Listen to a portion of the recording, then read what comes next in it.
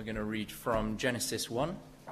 We'll have the verses up on the screen, but if you've got a Bible, we're going to be reading from verse 26. So that's Genesis 1, starting at verse 26.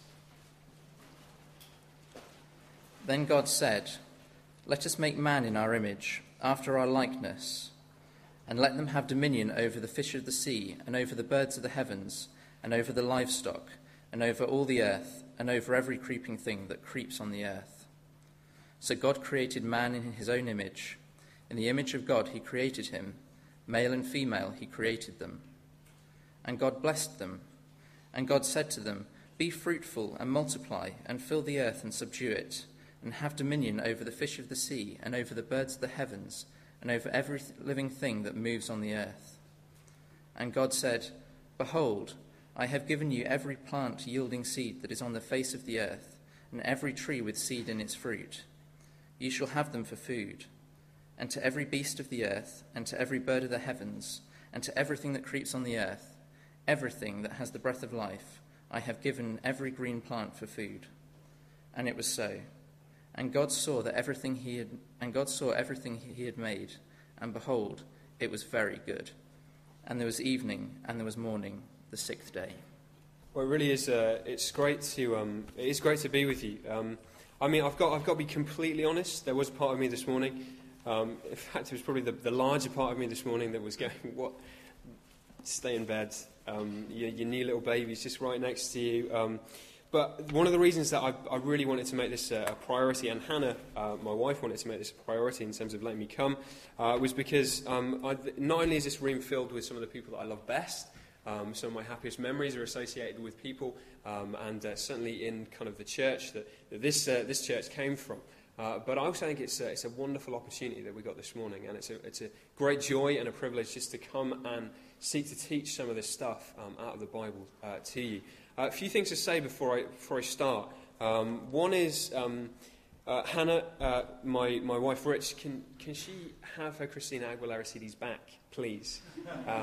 You've had them a long time, and she sent the message to if you can send them back, that would be really great. Her Britney Spears ones as well, the Whitney Houston, all of those. If you can just bring them back, that would be really helpful. Thank you. You've had them for far too long. I am tired. It's a joke, but I am tired, and I'm quite emotional as well. I've got to be really honest with you. I found myself yesterday in a car park, in the hospital car park, early in the morning. I just rang my mum to tell her that the little Henry had been born, and I just couldn't speak for about 2 minutes, which for me was a long time, because I was just crying. So there may be tears at some point today, which would be fun for everybody, I'm sure. So if you're kind of talking to me afterwards, and I just burst into tears uncontrollably, it could be something you're saying. It could be because you're very boring and I want an excuse just to get out somewhere. But it's probably more to do with the fact that there's a lot of emotions going on. But do you know what? Here's the weird thing. I'm not going to talk about this. There are going to be other subjects than my new baby in these three years. But as I was standing there yesterday morning, because there's just this really quiet. Everything's taken care of. There's everything that happens with labour, and then everyone disappears when everything's fine, and you're just left. The three of you in a room. Hannah was sleeping. I've got my little baby, and I'm looking out over the city of Leeds. I was looking in his face, and Henry's face, and I was thinking, what a great picture of a new life coming to the world. And here he is. There's nothing on him. Who's he going to be? What is he going to be in this world? What joy is he going to bring to my heart? What's he going to go on and do with the rest of his life? And one of the great privileges that you have as a parent is being able to guide your children into understanding who they are. Into understanding who they are in this world, what this world is about, and what their place in this world is all about. And that's been my prayer for my kids as we raise them. Not that I would tell them everything, but that I would help them understand their place in the world. And if over these 3 sessions I can just do a tiny bit of that as I open the Bible, help you understand who you are in this world in which we all live, then I think I'd be leaving kind of saying thank you to God for the opportunity that we've had. Look, identity is one of the biggest things that we could look at. Oh, I need to say one more thing as well, yeah. 16 to 21 was the sort of notional age group of this conference. I hate doing children's work. I just really dislike children's work of all sorts. It's important, don't get me wrong. I'm thankful that other people do it. And one of the reasons is because I don't like talking down to people. So with kids, I tend to speak to kids only not really very different to how I talk to adults. I'll use different pictures and all of those kind of things. By the time you're 16, I'm like, forget it. I'm not doing anything to accommodate a 16-year-old. Okay, so I'm going to talk to you just like I would talk to anyone as I'm teaching the Bible. Okay, just like I would talk at my church when I teach the Bible. Now that might mean I push you I may ask quite a lot of you today. Okay, so I'm just saying, be prepared. I'm asking for like 3 sessions. That's all. All right. Please listen to the breakout sessions as well. I'm not just saying listen to my sessions, but 3 sessions where I might push you just to think about some stuff. Okay, to do some damage in your heart. That's what I want to do. So I'm praying that God would enable us to do that. So I'm going to ask quite a bit of you, but that's fine because you can go home at the end of today and you can just rest and you can process it. But that's what we're going to do. So identity. Who are you? What do you live for? Why does it matter? All of those kind of questions. I don't think we could ask a bigger question in many ways.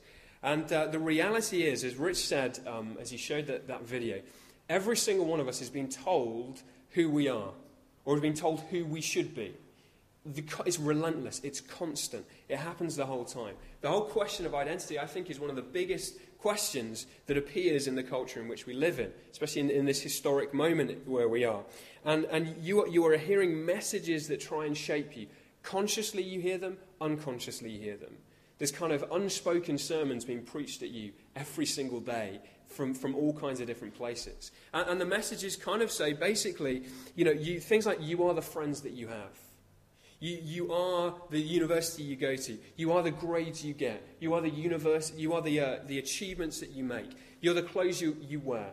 You're the music that you listen to. You're the kind of body that you have. You're the job you work. You are the wage you earn. You are the good things that you do. You're getting messages the whole time relating to who you are, your identity. And it's everywhere. I was driving in the car this morning and I could just, off the top of my head, I just thought of 3 films. 3 of the biggest films in recent years that deal with the issue of identity. The Bourne trilogy, and I know we've got some ridiculously kind of people into that here. They want to be Jason Bourne. But the Bourne, the 3 films, there are 3. I've never got around to seeing the 3rd one, so I probably should. But they're a man. How does it start? He doesn't know who he is. Yeah, and as the 3 progress, I think he probably finds out who he is. Or maybe it's even more confusing and he doesn't know who he is. But they're all about a guy figuring out who he is. He loses his identity and he has to re-find it again.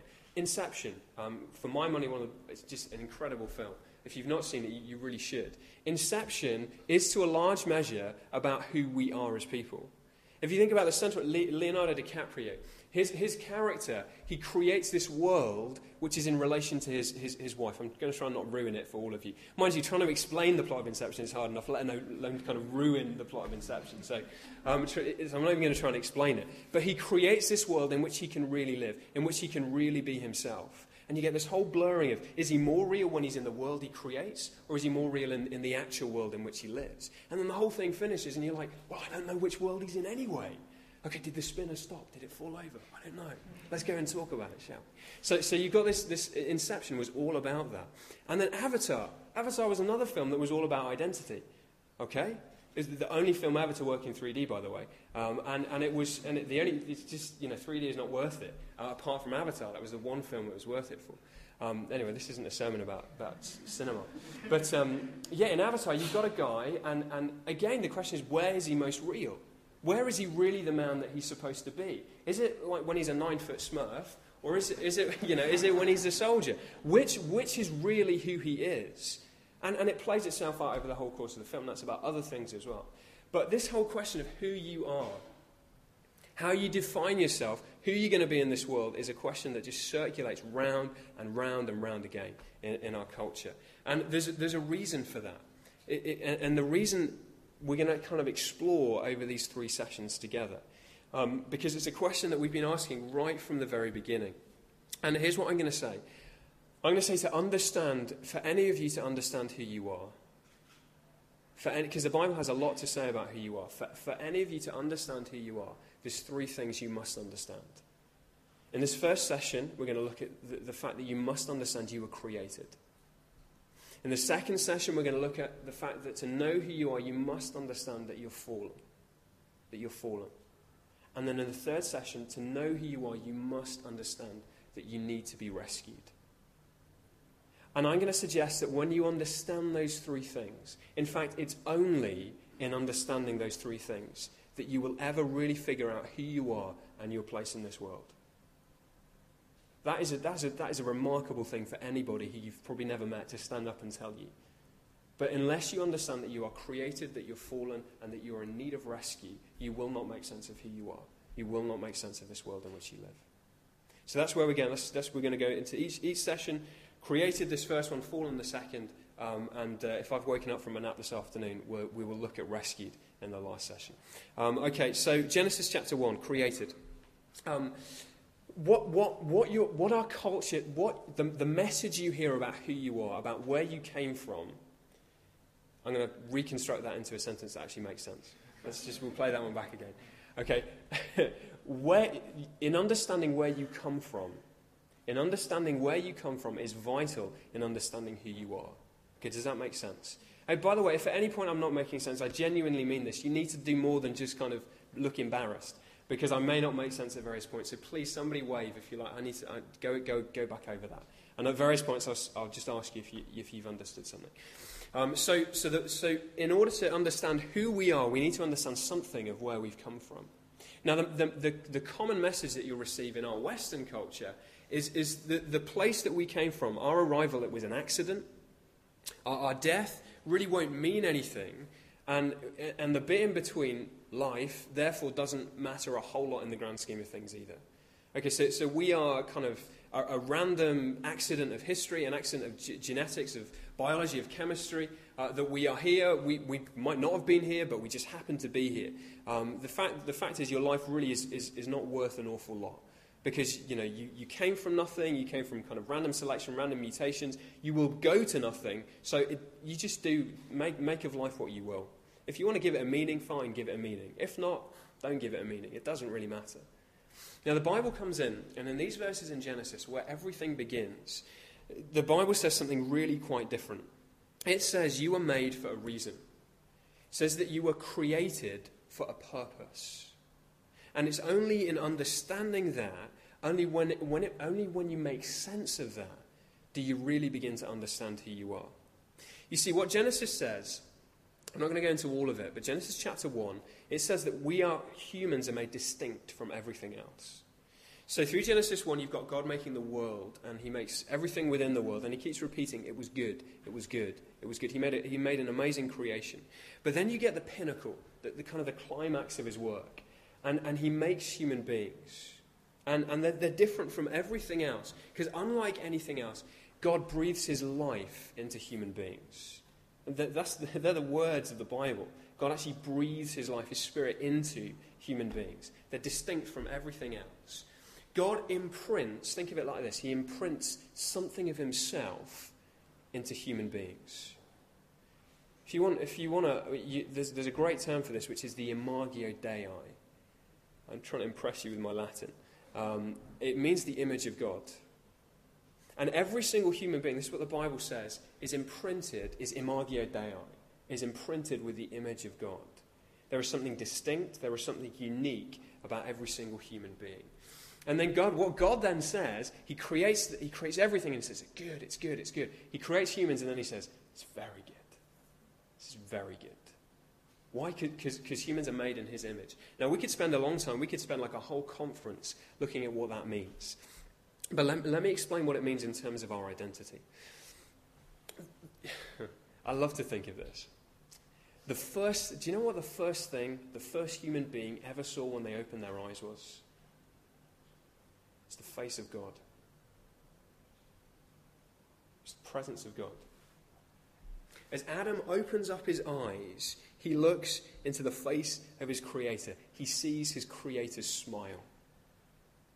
That's the first, because God fashions Adam. He makes Adam, and Adam opens his eyes, and he looks into the face of his Creator, and he knows his Creator's smile. And in that moment, let me tell you, in that moment, everything checked out. In that moment, Adam knew who he was.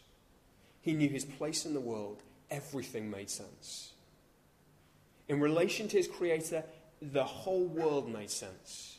It was a glorious moment. In many ways, it was one of the greatest moments in the whole human race. He knew the love of the one who'd made him.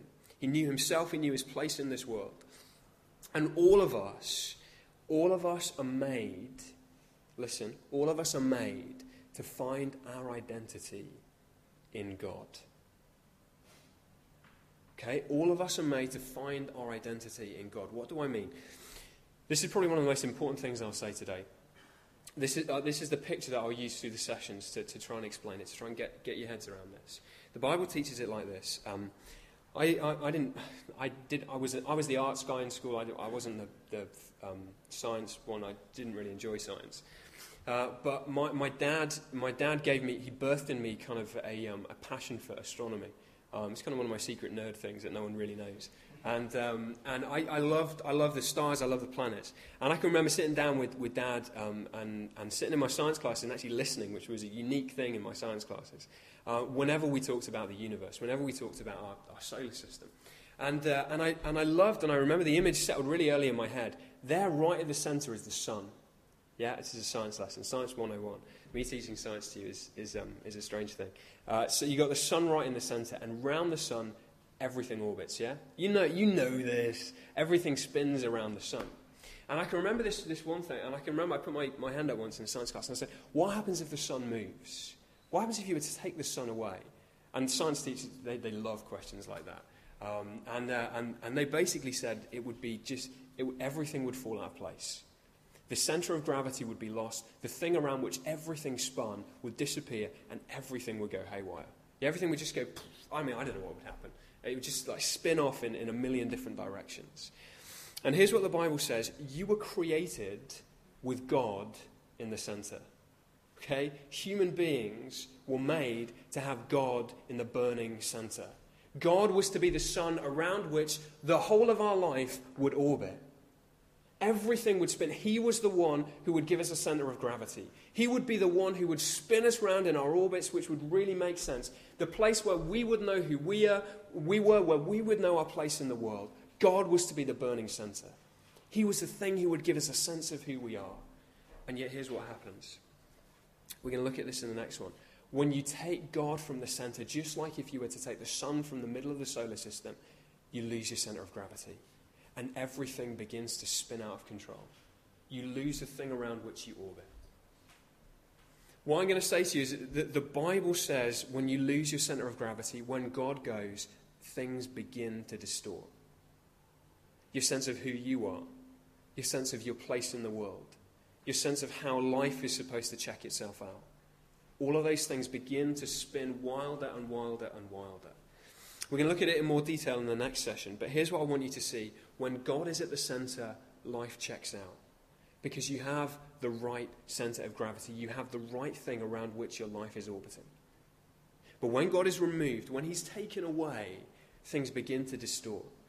You know what? As Adam and Eve lived there with God, there as they found their meaning in the face of God, as they found their sense of worth in the face of God, do you know what? They never have any of the issues with identity that we struggle with. They never have any of them. Do you know what Eve? Eve never said to Adam, do you think I look fat this morning? And then Adam never turned around to Eve and said, well, do you know what, Eve, I've been thinking maybe I should work on my six-pack. Maybe you would love me more if I had, guns you could, crack a walnut between. They never said that to one another. Why? Because they knew who they were in the face of God. Do you know what? Adam and Eve, they were never working in creation as God told them to. And they kind of stop and say, I'm really unsatisfied in my job. I really need to get a new job to find a sense of worth and meaning. Yet Adam never gets up and says, what in the world is this all about? Man, I don't know who I am. I don't know who I am in this world. I don't know who this woman is you've placed. I don't know any of this stuff. They never had those moments. They never had those moments. Why? Because God was where he should be. Because God was in the centre. Because everything was spinning around him. Now, what we're going to see is we lose that relationship with God. And when we lose that relationship with God, like I said, everything spins out of control. But here's the truth. Every single one of us still looks for the smile of our Creator.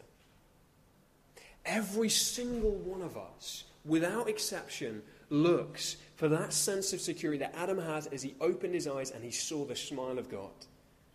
Every single one of us seeks it, and you know it. You know it. Now some of you are saying, shut up, do I know it? What do you mean I know it? What do you mean that everybody knows it? You're like, I can take you out there and we can just stand on the balcony and I can show you a ton of people who don't know it. Yeah? Let me explain. When we lose that centre of gravity, we'll go into much more detail next session, but when we lose it, we don't seek to just leave a vacuum. Okay, vacuums can't exist in our souls. When God goes, we seek to replace the thing around which we orbit. We seek to find a new centre of gravity around which life can spin. And people search for it in a million different places, in a million different ways, but the truth is every single one of us still looks for that sense that we're spinning in the right way. Let me show you this. There's a book in the Bible called Ecclesiastes.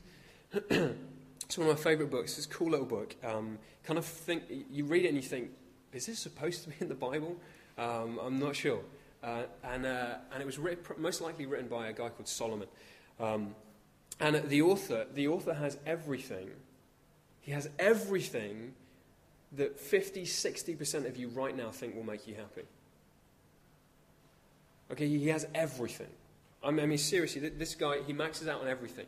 He has every single thing that most people look to put as a centre of gravity, that most people look to build their lives on. Let me explain. You read through Ecclesiastes and this is what you find. He had money. I mean, the guy had stupid amounts of money. Okay, there's so much money that he gets up and I don't know what to do with this money. Really don't know what to do with it. He had relationships, he had friends, he had colleagues. He had massive groups of people who he could speak to, who he could talk with, who he could relate to. He had a friendship group that was kind of like nobody else's. He had sex. He had multiple wives. He had a harem, okay, which was basically there just for his pleasure. You know, this guy had access to sex like none of you ever will have. He had academic achievement, all right? He was the smartest guy in the class and then some.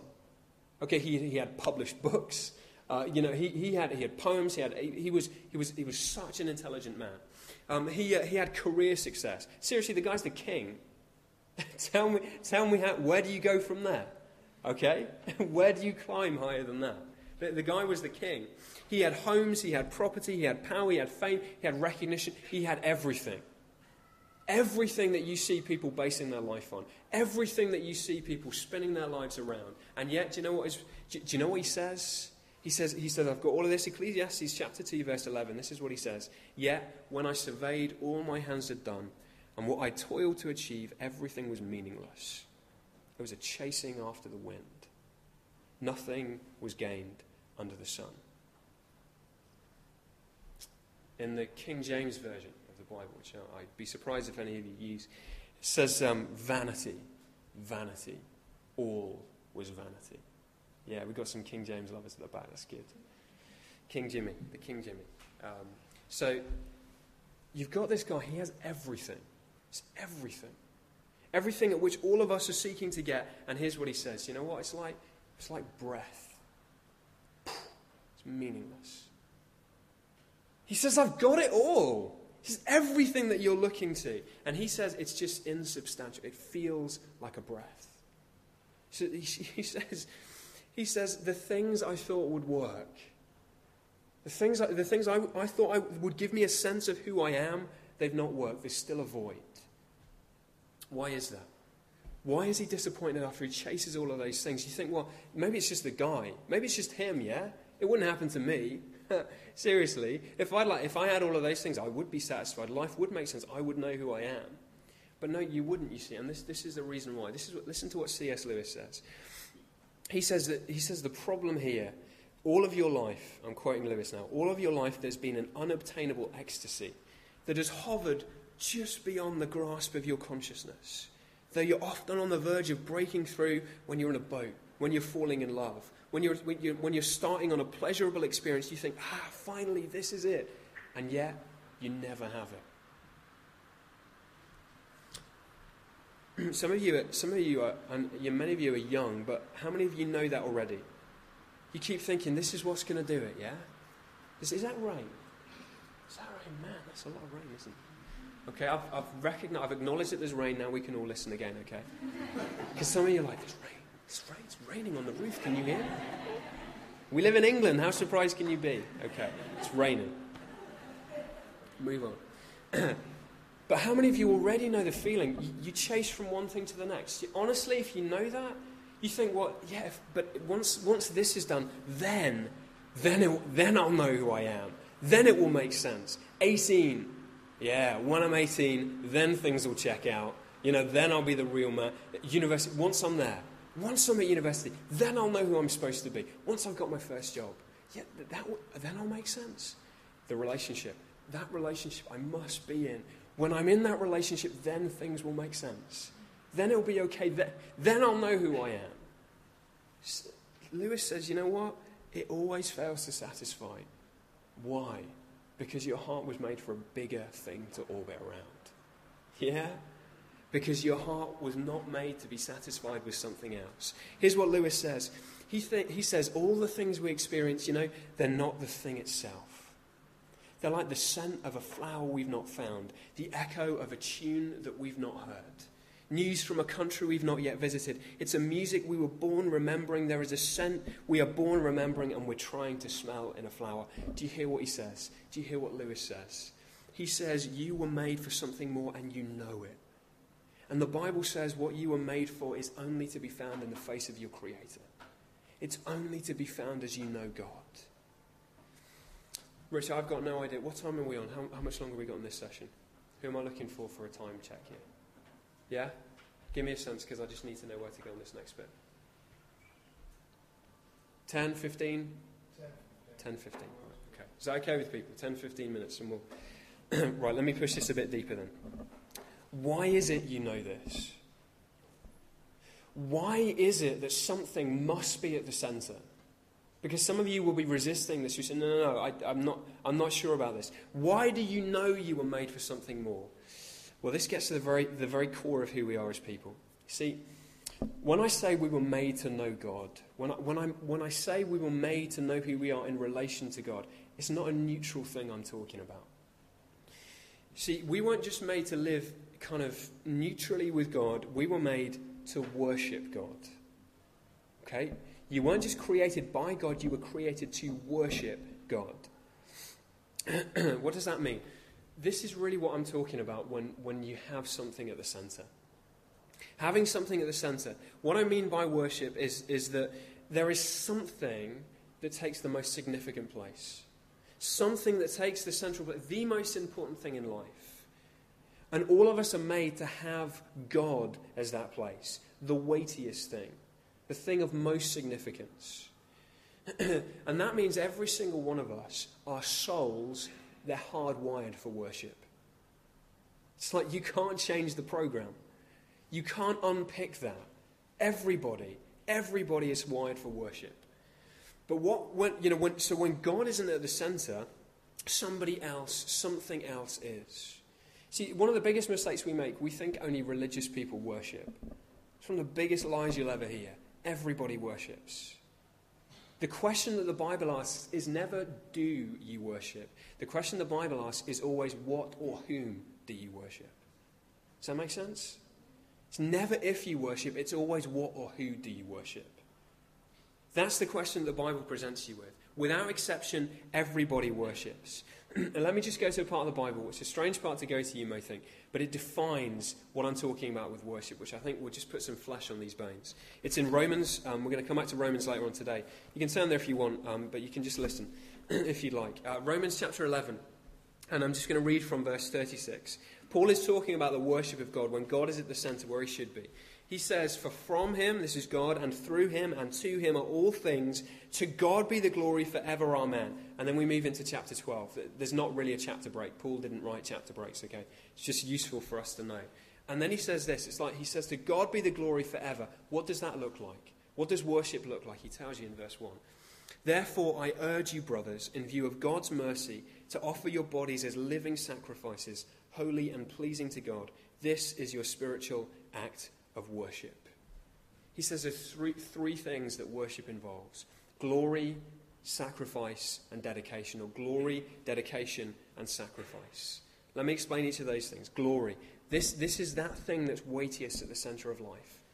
This is the thing around which everything else will spin. The one thing that you are most committed to, that takes up your thoughts, your time, it takes up all of those kind of things. It's the most significant thing in your life.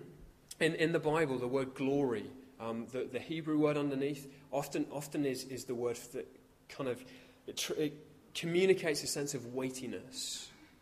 Okay, what's the heaviest thing in the center of your life? That will be the thing with the most glory. Okay? That will be the thing that everything else is lined up around, that you center your life around. And once you've got something like that, it leads to this next thing. It leads to dedication. Dedication. You're committed to this thing.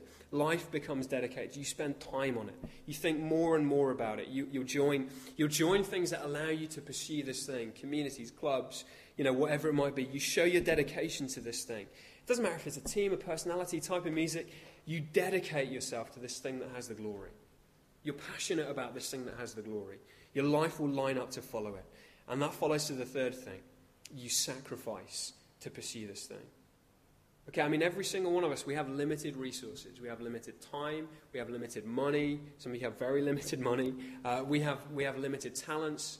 And yet, to this thing, we give the lion's share. Our time goes to pursue this thing, to spend time on this thing. Our money goes to this thing to fuel it, so we can get to follow it. Our talent is devoted to it. The sense of the gifts we have, all of our abilities, we follow those things. And by that definition, all of us worship. We all have a glory to which we will dedicate ourselves to, and which we will make sacrifices in order to follow. I say again, the question is, according to the Bible, it's never if you worship. The question is always who or what will you worship. So let me give you the problem the Bible sets us up, so I can kind of tee us up for the second session. The reason we're all worshippers is because we were made to worship. Because the Bible presents God as a creator God who made us. He makes all things. And we are built with this inbuilt desire, this sense, this thing that none of us can get away from, to worship our creator. And yet you're going to see, we're going to look at the fact that this gets fractured. And what we do, instead of having God at the center, we move other things to the center. We take God off, and other things we seek to replace him. And what happens to the world and to each one of us? I'll finish with describing this.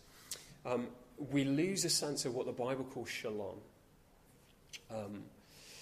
Shalom is it's often translated as peace in your Bibles. It's actually, the word comes up an awful lot.